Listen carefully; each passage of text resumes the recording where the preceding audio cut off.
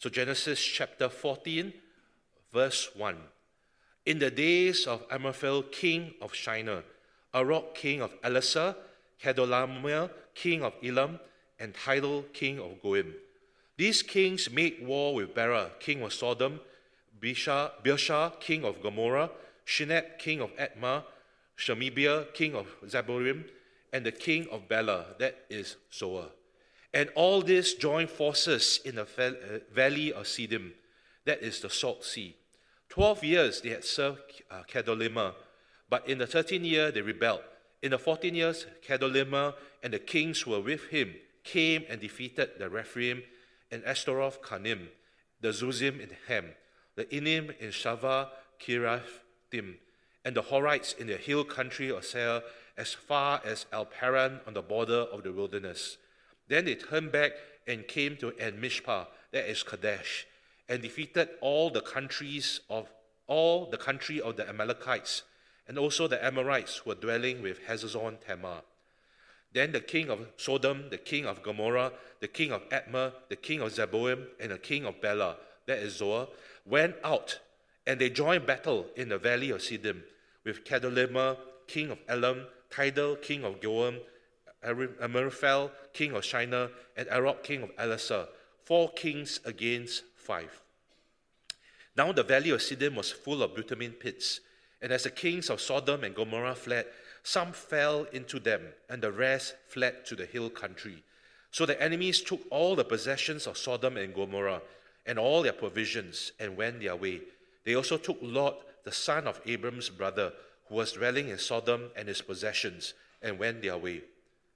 Then one who had escaped came and told Abram the Hebrew, who was living by the oaks of Mamre, the Amorite, brother of Eshcol and of Aner. These were allies of Abram.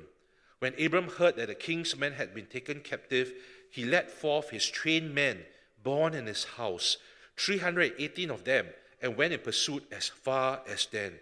And he divided his forces against them by night, he and his servants, and defeated them, and pursued them to Hobah, north of Damascus. Then he brought back all the possessions, and he also brought back his kinsman Lot with his possessions, and the woman and the people. Verse 17. After his return from the defeat of Chedorlaomer and the kings who were with him, the king of Sodom went out to meet him in the valley of Shiva, that is the king's valley. And Melchizedek, king of Salem, brought out bread and wine. He was priest of the God Most High, and he blessed him and said, Blessed be Abram by God Most High, possessor of heaven and earth, and blessed be God Most High, who has delivered your enemies into your hand. And Abram gave him a tenth of everything.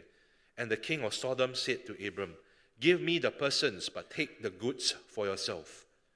But Abram said to the king of Sodom, I have lifted my hand to the Lord God Most High, possessor of heaven and earth, that I would not take a thread or sandal strap or anything that is yours, lest you say, I have made Abram rich. I will take nothing but what the young men have eaten, and the share of the man who went with me. Let Adner, Eshcol, and Mamre take their share. This is God's word. For the skeptical is seen as just wishful thinking, maybe some kind of Christianized form of positive thinking, perhaps irrelevant to life in the real world. Maybe some see faith as a form of escapism to distract us or to make us feel good despite the challenges of the real world, maybe just for us to escape for a while. Last week, Ollie quoted the words of famous American author Mark Twain, and he said, faith is believing what you know ain't so. And Karl Marx would agree with him. Right? German philosopher Karl Marx was also critical of faith, and he described religion as the opium of the people, used by those in power to make oppressed workers feel better about themselves, and perhaps to distract them or to desensitize them to their real problems. Well, we may not be as skeptical as Twain or Marx, but do we wrestle with also a disconnect between faith and life? When we come on a weekend, we hear about God's promises, and when we leave, perhaps somewhat encouraged, lifted up, but then Monday comes around, And what confronts us are the demands of life and work, and perhaps the notions of walking by faith seem quite remote. Maybe it's the last thing that we think about as we wake up on a Monday morning and face the problems of the week. And we may even think that walking by faith is only for the idealistic or the super spiritual, whereas the rest of us have real-world problems to worry about. So how does faith in God's promises make a difference to how we live in the world? Perhaps to ask ourselves, does it make a difference to how we live in the world? Is our faith theory, merely theory, or does it really change the way I live Mondays to Fridays? Does it change my relationships? Does it change how I work? Does it change the way I am at school with my friends? Now, Genesis 14 addresses this key question. Among the main chapters in Genesis describing Abraham's life, if you look at Genesis 12 to Genesis 22, which are really the bulk of the chapters that talk about Abraham, Genesis 14 is quite unique. Genesis 14 stands out in this way. In the rest of the chapters that I just mentioned, God speaks to Abraham, making promises and then assuring Abraham of the truth of his promises. But in Genesis 14, God doesn't say anything. I think it's the only chapter in this collection of chapters where God doesn't speak. But even as God is silent in this chapter, He is nonetheless working out His promises amid the rough and tumble of Abraham's life. Now, this chapter is where the rubber of faith meets the road of life. And in this chapter, we see how Abraham clings to God's promises when confronted with real life, when confronted with the trials and the temptations of life in a broken and fallen world. This is a chapter for us, because we live in a world filled with trials and temptations. So how do we respond? How does faith make a difference as we live in such a world? Like Abraham, this chapter encourages us to cling to God's promises when we face trials and temptations. Biblical faith, I put it to us, is not theoretical, but profoundly practical. And our faith in God should transform how we live in the world. And in fact, when we live differently in the world because of our faith in God's promises, this shows that we serve the right king. So this chapter poses the question to us as well: which king do we truly serve? So 2 points as we work through this chapter. Number 1, in trials, cling to God's promises. Looking at verses 1 to 16. So our passage begins on an ominous note. You find that trouble is brewing. In Genesis 13, things seem quite positive. Lot saw the Jordan Valley and it was well watered everywhere, like the garden of the Lord, quite an idyllic place. But now, in that very same place, the dark clouds of war are looming, overshadowing the land. Just like in the days that we live, there is geopolitical turmoil in the world. It says in verses 1 to 3, in the days of Amraphel, king of Shinar, Arioch, king of Elasar, Chedorlaomer, king of Elam, Tidal, king of Goim, these kings made war with Bera, king of Sodom, Birsha, king of Gomorrah, Shinab, king of Admah, Shemeber, king of Zeboim, and the king of Bela, that is Zoar. And all these joined forces in the valley of Siddim, that is the Salt Sea. So war is at hand. Tired of serving Chedorlaomer as his vassals for the past 12 years, these 5 kings collected around Sodom and Gomorrah, these 5 kings rebelled against Chedorlaomer in the 13th year. But their rebellion is short-lived, because the very next year, in the 14th year, Chedorlaomer takes 3 other kings with him, and he sweeps through the land on a mission of vengeance to punish those who have stopped paying him tribute. Because essentially, if you are a vassal state, you pay tribute to the king that you serve, but they refuse. So Chedorlaomer comes and he punishes the rebels. And Chedorlaomer's force is a formidable force. I mean, don't neglect that fact. Their conquests are described in verses 5 to 7 of our passage. Notice how Chedorlaomer and his allies, defeated the Rephaim, the Zuzim, and the Emim. Now, who are these folks? Well, these are a people of giants. Right? These are the giants of the land. They belong to a race known for being exceptionally big and tall. Right? As it says in Deuteronomy 2, the Emim formerly lived there, a people great and many, and tall as the Anakim. And like the Anakim, they are also counted as Rephaim, and the Moabites call them Emim. So the Rephaim, the Zuzim, and the Emim are giants who dwell in the land, not a pushover by any means. In fact, Scripture mentions this particular king of the Rephaim called Og. I love the name, Og. Og, king of Bashan, was part of the Rephaim, and here's how Scripture describes his bed. Interesting that Deuteronomy highlights the place where he sleeps. So Og slept on a bed of iron, right? Not very comfortable, but perhaps good for him. He slept on a bed of iron that was about 4 meters long and 2 meters wide, right? Our single beds are about 2 meters long and 1 meter wide, right?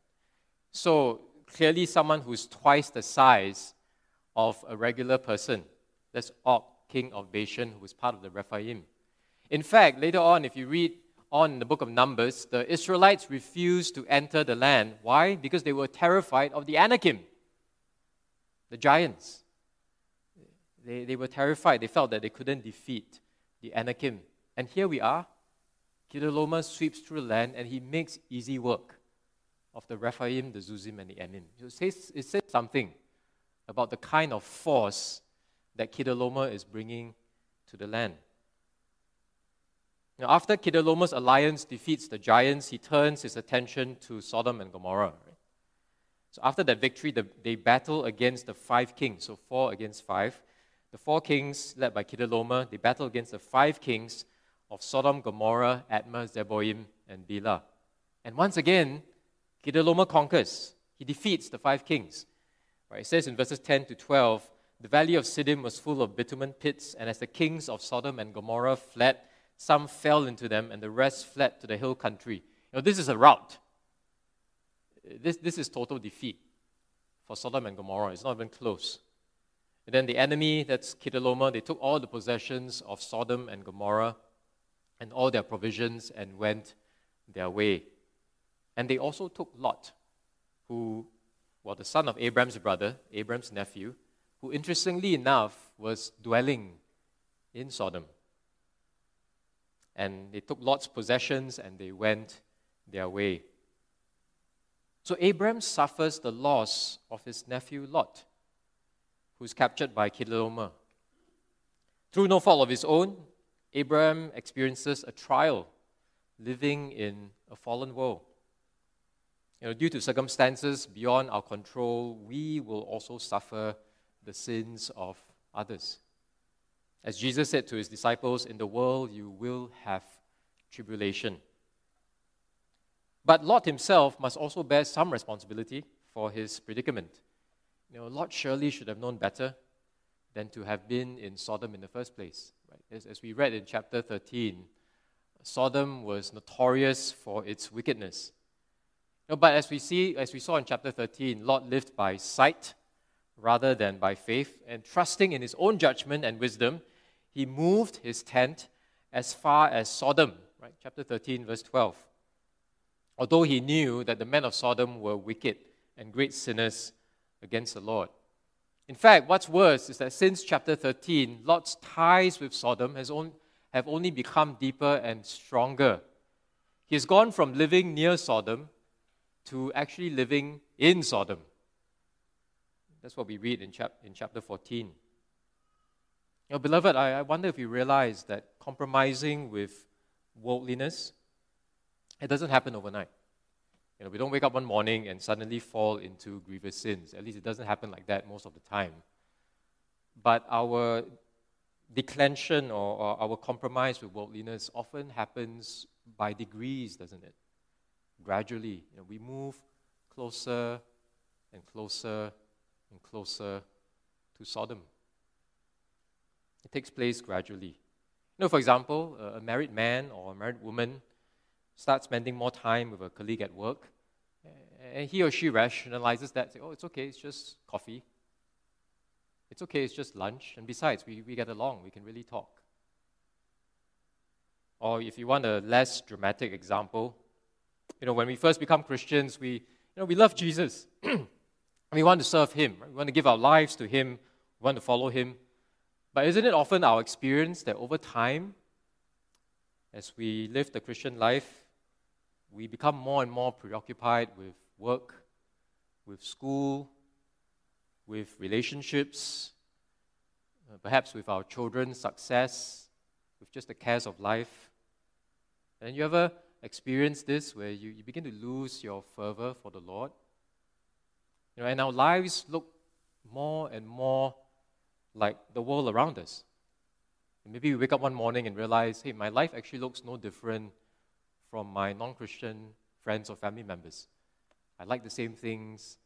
I pursue the same things. I'm ambitious for the same things. I delight in the same things. So what difference does faith make in my life?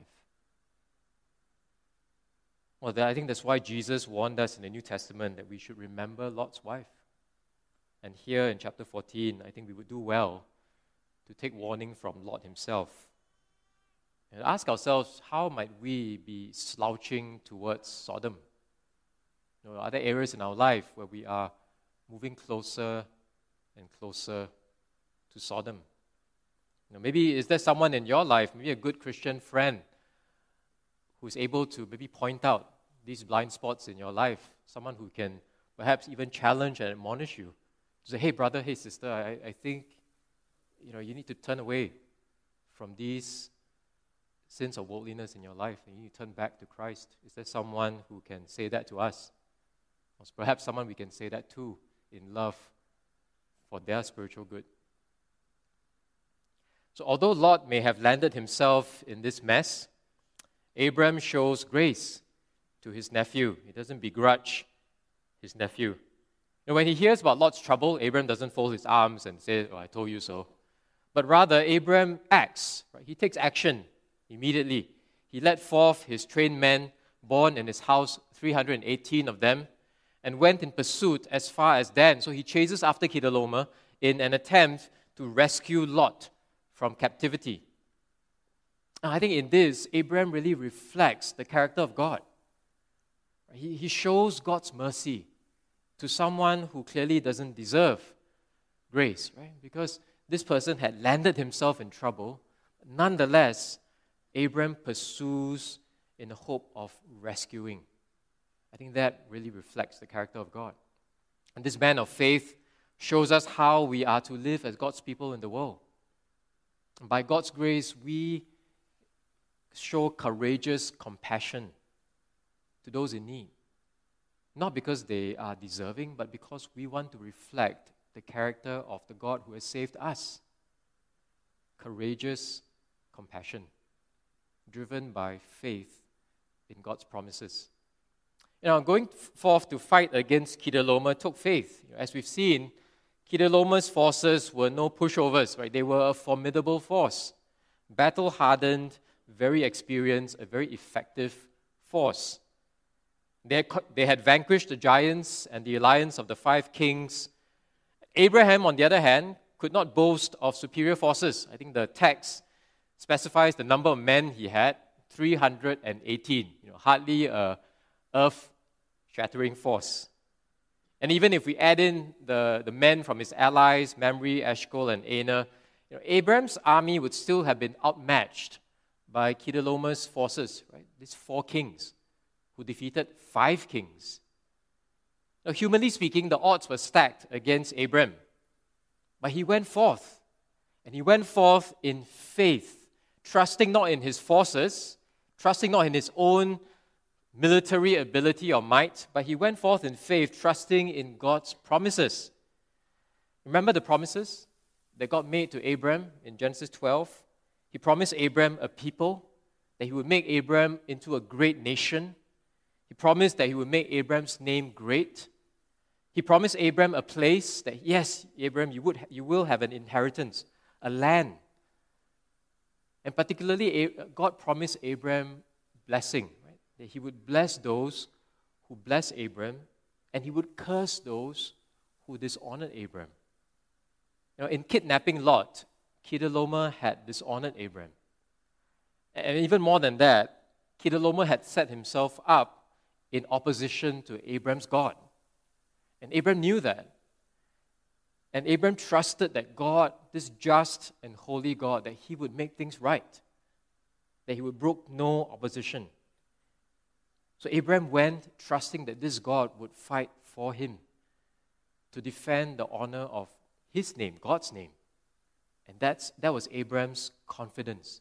So his faith wasn't a sort of escapist, wishful thinking that distracted him from life's problems. Rather, Abram's faith faced his trials head on.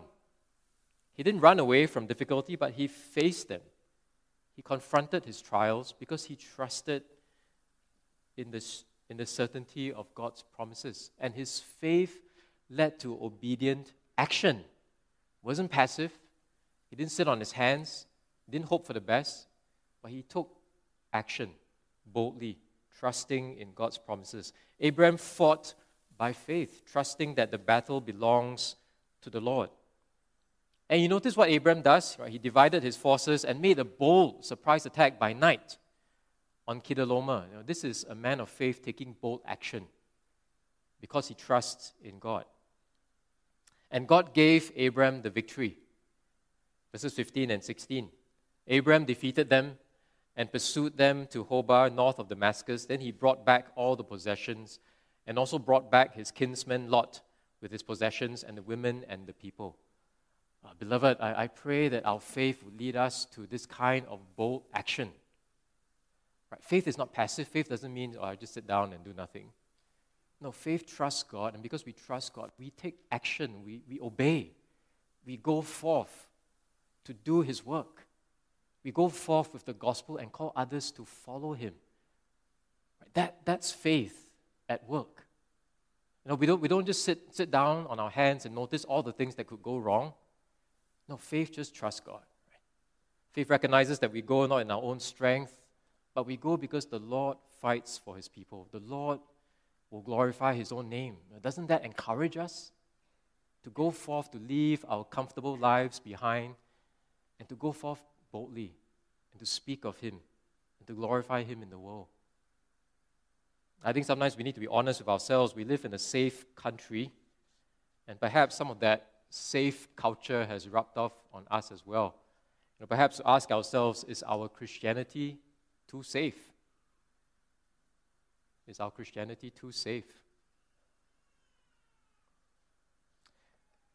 William Carey, who's known as the father of modern missions, said at the inaugural meeting of the Baptist Missionary Society, he said, expect great things from God, attempt great things from God. Now that is faith, bold faith.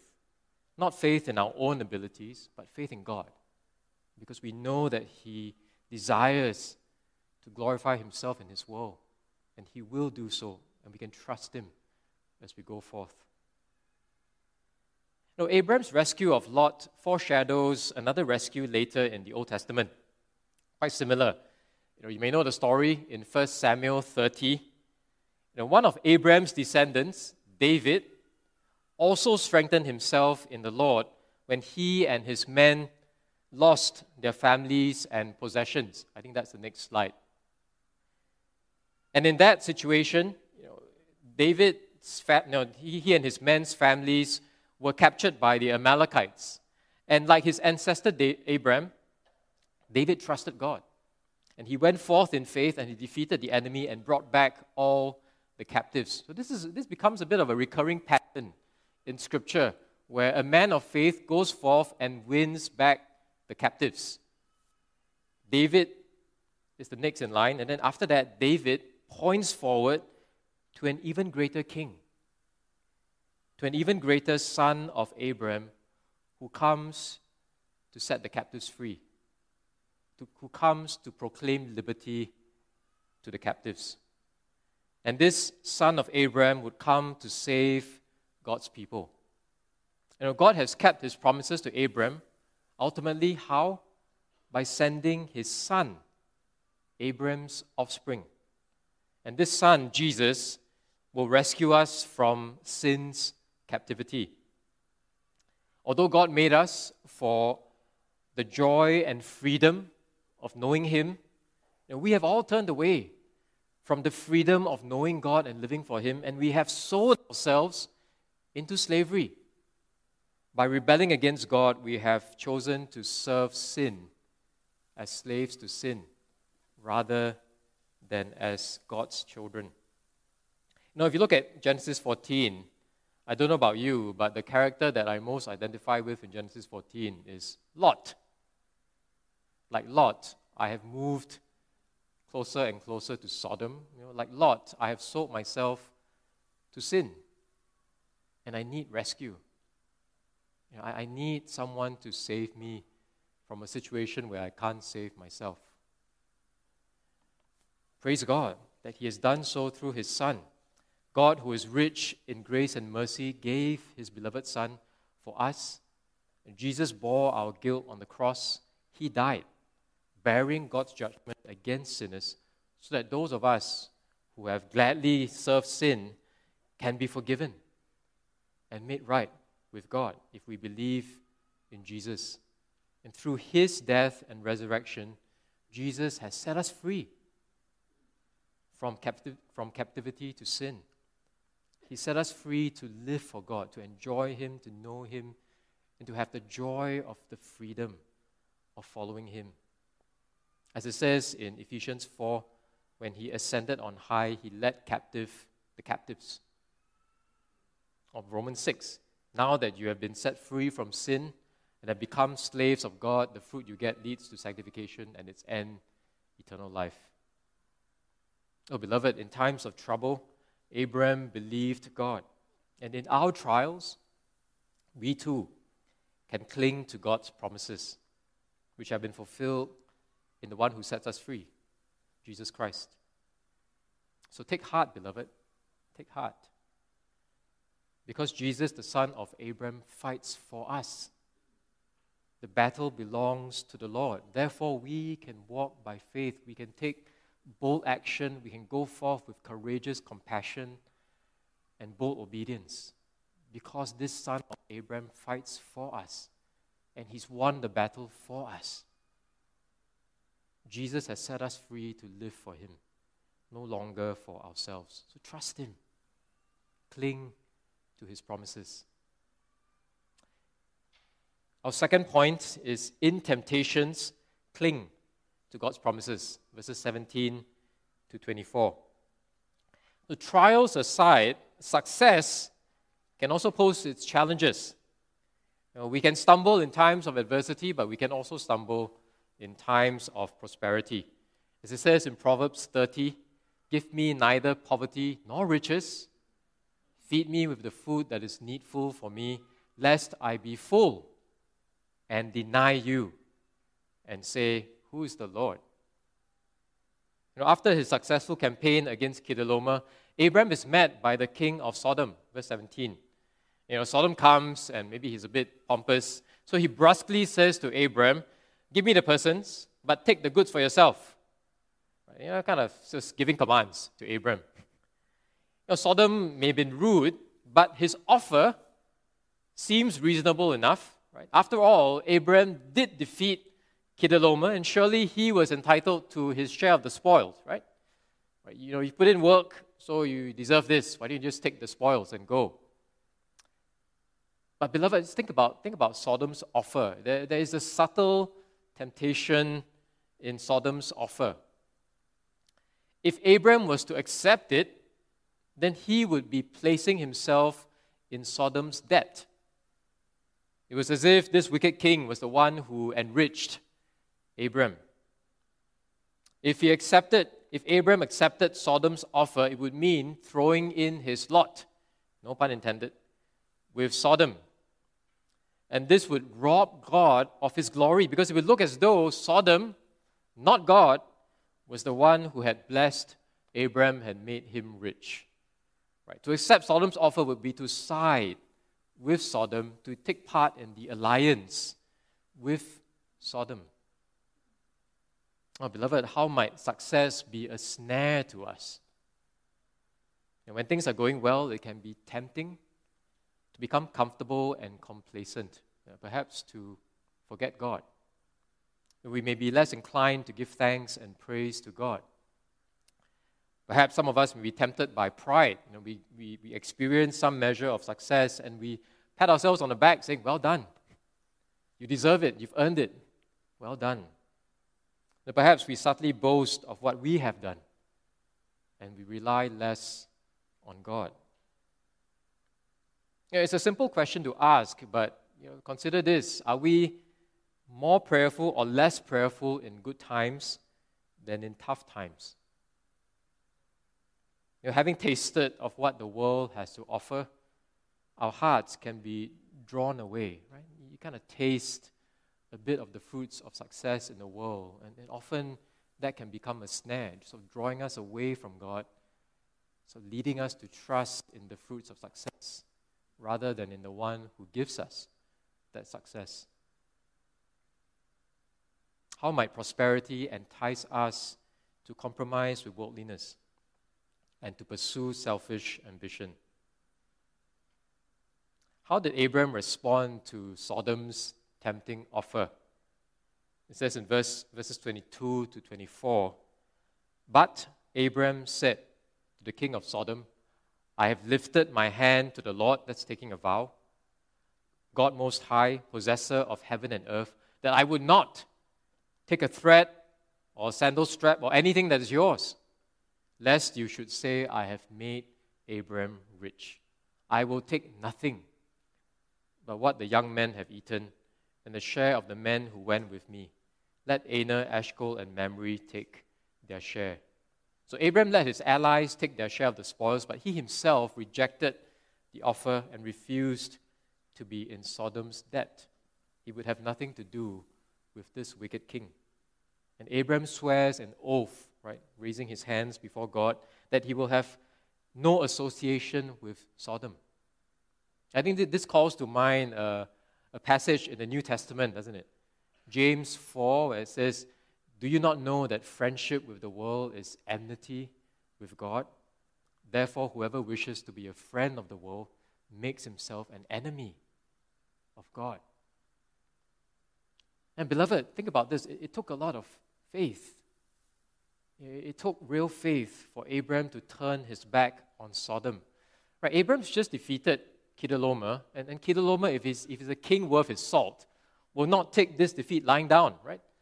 It would be very natural for Chedorlaomer to go back, to raise another army, and to come back maybe the next year and just try to wipe Abram out. But Abram here, he's turning his back on Sodom, who could be a very helpful ally in his battle, perhaps in future battles with Chedorlaomer. But Abram says, no, I'm trusting in God. I'm not relying on these worldly allies. I'm trusting in God. And besides this, doing battle with Chedorlaomer would have been costly for Abram. And in those days, people would go to battle because they were looking forward to the spoils that the battle would win them. That's how they get paid, for the expense of going to war. But Abram here, he's turning his back on the spoils of victory. He's bearing the cost of going to war himself without any hope of getting something in return. Yet Abraham was willing to sacrifice worldly gain to remain faithful to God. And by faith, Abraham gave up earthly wealth and gain because he was looking forward to the city that has foundations, whose designer and builder is God. Like Moses after him, Abraham chose rather to be mistreated with the people of God than to enjoy the fleeting pleasures of sin. Beloved, what is God calling us to forsake for His sake? How is He calling us to turn away from the things of the world in order to truly love Him and follow Him? Why? Because we can trust Him. His promises will not fail. And because Abraham trusted in God's promise of blessing, he didn't have to rely on worldly ways of making himself rich. Now, how was Abram able to remain steadfast in the face of such temptation? The answer is found in verses 18 to 20 of our passage. You notice how the passage is organized. When you look at verses 17 to 24, you have Abram's interactions with Sodom in verse 17 and then verses 21 to 24. But sandwiched in between is Abram's interaction with this other king, Melchizedek, verses 18 to 20. And unlike Sodom, Melchizedek is generous and welcoming. He shows hospitality to Abram, bringing bread and wine out for Abram and his men.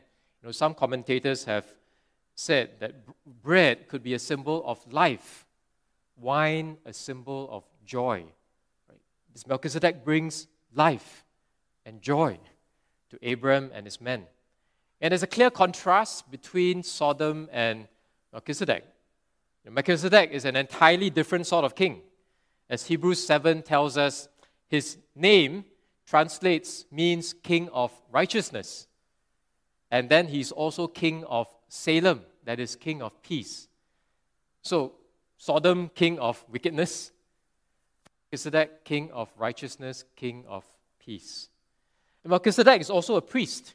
He's a king, he's a priest of God Most High. He is a worshipper of Abram's God, the Most High, and that's a significant name. Right? That name points to how God is the creator of all things.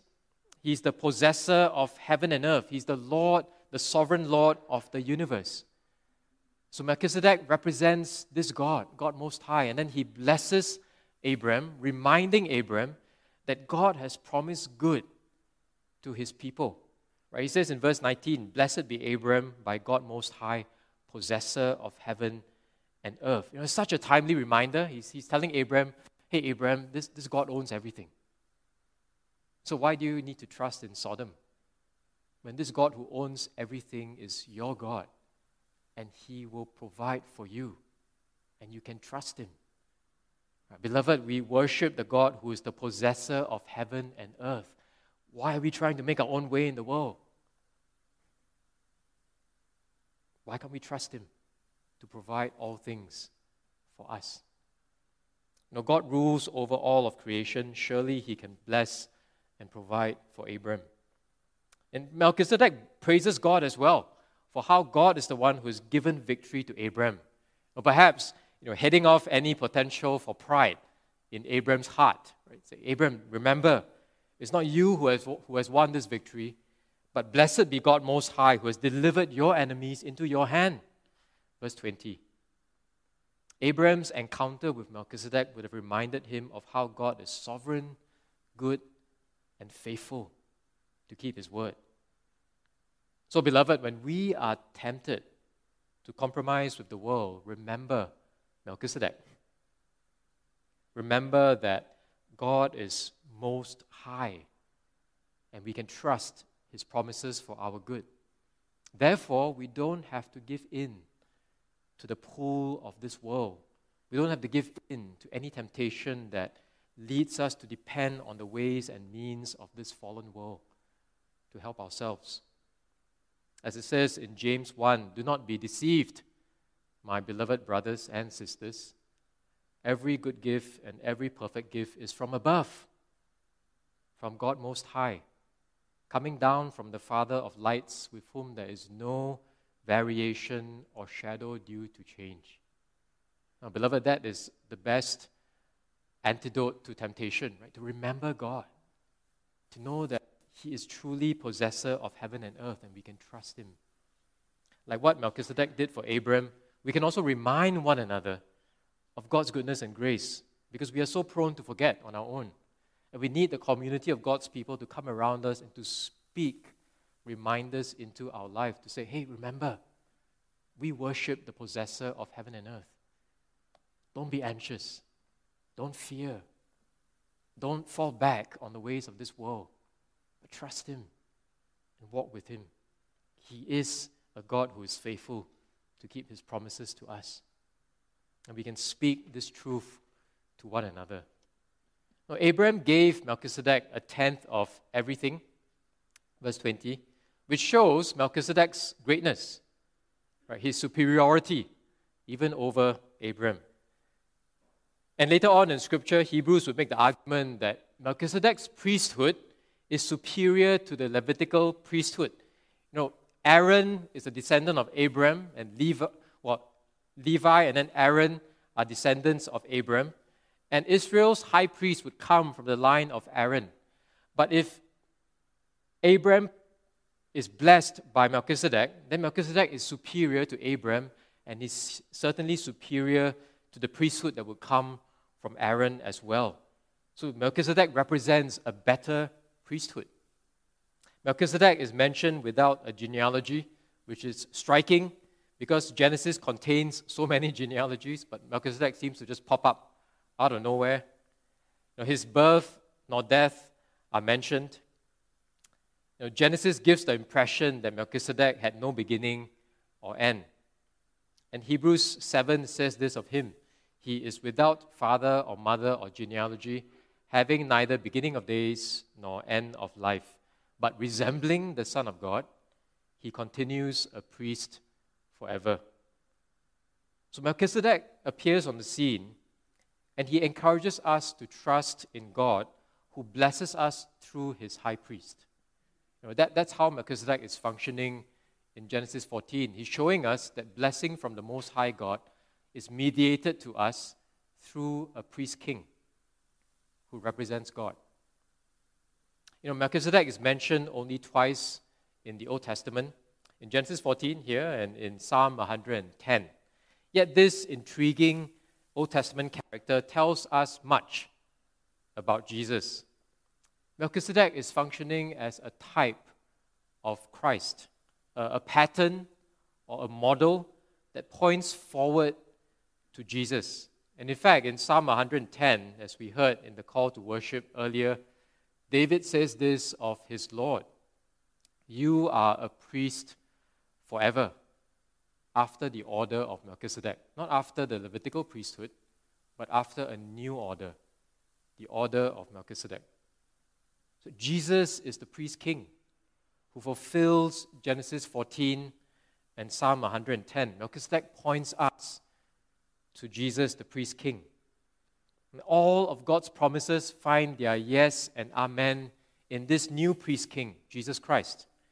Jesus is the only mediator between God and man. If you want to be blessed by the Most High, the only way for blessing to come to us from the Most High is that Jesus stands between us and the Most High as our mediator. He represents God to us, and he represents us to God. How? Jesus, this priest king, laid down his life as a sacrifice for sin to bring us back to God.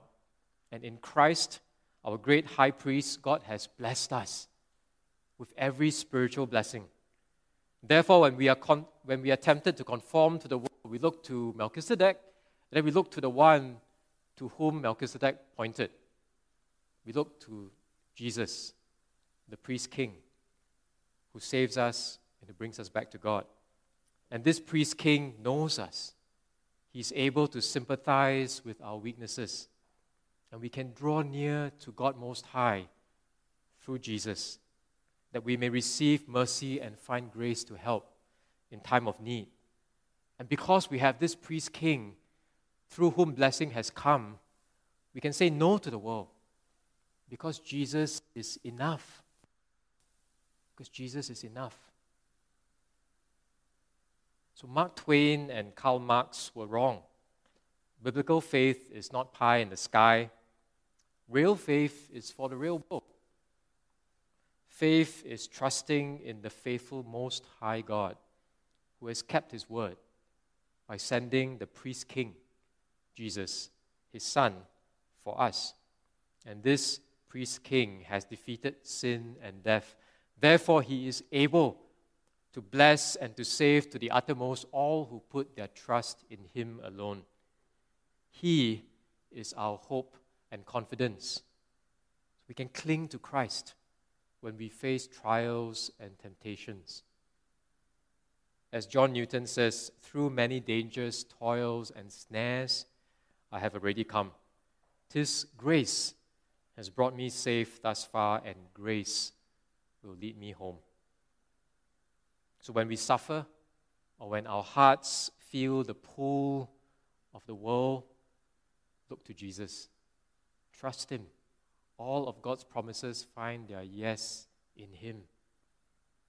So how are we walking by faith in Jesus Christ, the King of righteousness and the King of peace? Which king will we serve? Sodom or Salem?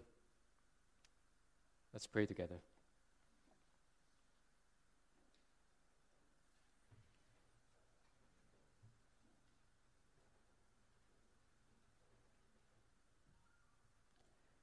Gracious Father, we thank you and praise you. You are the most high God, ruler of the heavens and the earth, possessor of all things. You are the creator, the sovereign Lord of the universe. And as we come to you, we recognize how small we are, and yet we wonder that you should pay attention to us. Because who are we that you should think on us? But Father, we praise and thank you for the gift of your Son. We thank you for how Christ has come as priest and king to save those who have wandered far from you.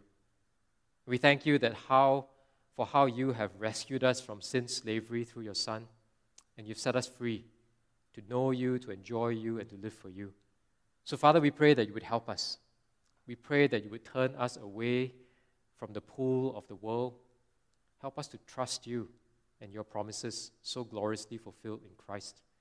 Father, we pray that you will work in our hearts by your Spirit, that you would open our eyes to behold the majesty and the glory of Christ, especially in times when trials and temptations obscure our view of you. So, Father, show yourself to us again, that we might know you and trust you and follow you. Help us, we pray, for we bear your name. Glorify your name in us. We pray this through Jesus Christ. Amen.